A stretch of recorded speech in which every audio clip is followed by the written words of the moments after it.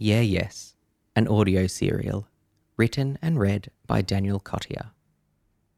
Dedication, for the Cottiers, without whom this book would be a pamphlet. Extra big love to Hazel, whose imminent arrival changed everything and inspired me to write this. Delilah, whose nappy changes and walks in the pram were invaluable for the second draft. And to baby Finn, who'll be joining our family between this and next week's chapter. This will become important later, listener, but I had the name first. Uncle Dan loves you all so much. About the author. Hello, I'm Daniel. I'm a 28-year-old writer, performer, director, producer and stage manager working and living on Gadigal land. I use he or they pronouns and identify as gay and genderqueer. Thank you so much for joining me. A special thank you to my friend and collaborator, Nathan Barraclough, for being a genius audio engineer and helping me realise this project. Yeah Yes, an introduction. Yeah Yes is a serialised story that will be released twice weekly on Mondays and Thursdays. It began as a novel. Essentially, what you are listening to is the audiobook.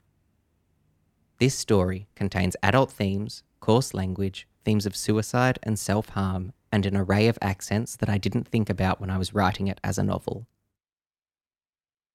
If the contents of this podcast are triggering for you or anyone you know, I ask you to please call Lifeline on 131114. If you are listening outside Australia, you can find contact numbers for mental health support services on our Facebook, Twitter and Instagram. This is found at Yeah Yes Audio Serial on all platforms, except TikTok. I'm too old for TikTok. You can also contact me via email at yeahyesaudioSerial@gmail.com. Please note, all inconsistencies and incorrect dates are entirely the fault of the author and not the research department, because I don't have one. The moral right of the author to be identified as the author of this work has been asserted. Chapter 1 will be released on Monday, the 15th of November. The 4th anniversary of the Australian Bureau of Statistics announcing the result of the Marriage Equality Postal Survey.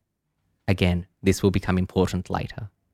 Thank you so much for joining me and liking and subscribing. I can't wait to tell you Joe Mitchell's story.